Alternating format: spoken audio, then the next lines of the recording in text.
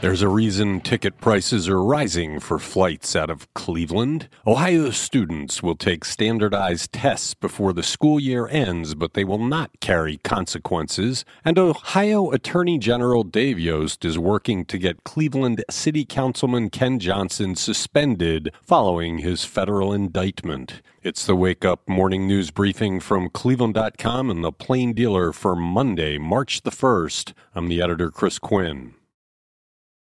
Here's why the landing fees and ticket prices at Cleveland Hopkins International Airport are going up. The $46 million in federal coronavirus relief that Cleveland airports received in 2020 allowed the city to avoid layoffs, but was not nearly enough to offset all of the pandemic losses. Officials said they had to cut spending by $16 million even after receiving the aid and charge more from the airlines to make up the difference. More relief is likely on the way in the next stimulus package, which could clear Congress next month, but Cleveland officials don't expect that aid to cover future losses. So the airlines will have to pay more to the city, and passengers will have to pay more to the airlines.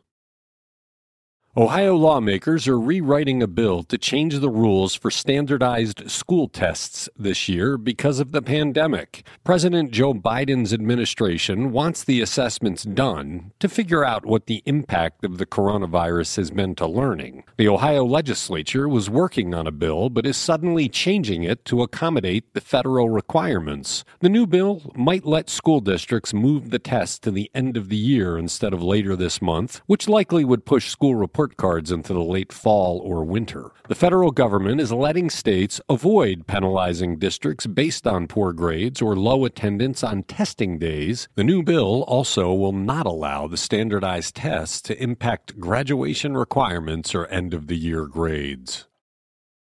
Ohio Attorney General Dave Yost on Friday asked the Ohio Supreme Court to commence suspension proceedings against indicted Cleveland City Councilman Ken Johnson. If Johnson were suspended, he would not be allowed to participate in the business of the Cleveland City Council, but he could retain his title of councilman and continue to receive his salary of nearly $87,000 a year. Johnson has been charged with multiple counts, accused of fleecing the city of more than $100,000, in part through his long-term abuse of his expense account. Johnson's term ends this year. He has not announced whether he plans to run for re-election. The Greater Cleveland Partnership has announced that Baiju Shaw will be its new president and chief executive officer. Shaw is currently a senior fellow for innovation at the Cleveland Foundation and leader of the Cleveland Innovation Project, a 5-member collaboration focused on boosting smart manufacturing, health innovation, and water technology in order to reach economic and inclusion goals by 2030. The Innovation Project unveiled its goals last year with a lot of support from the partnership. Shaw was president of BioEnterprise for 10 years. He grew up mainly in eastern Cuyahoga County and went to Mayfield High School before graduating from Yale University with a history degree and Harvard University with a law degree. The Greater Cleveland Partnership serves as the region's Chamber of Commerce and was formed in a 2004 merger of Cleveland Tomorrow, the Greater Cleveland Growth Association, the Greater Cleveland Roundtable, and other organizations. It's the country's largest chamber with 12,000 members. Joe Roman, who is retiring, has led the partnership since its inception.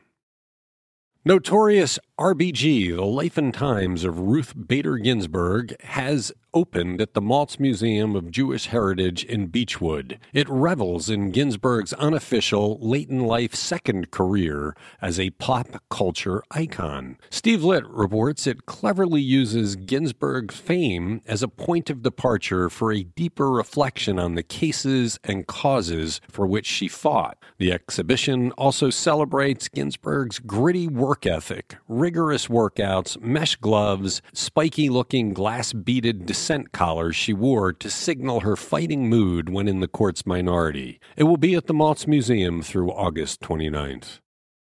Thanks for listening to The Wake Up from Cleveland.com and The Plain Dealer.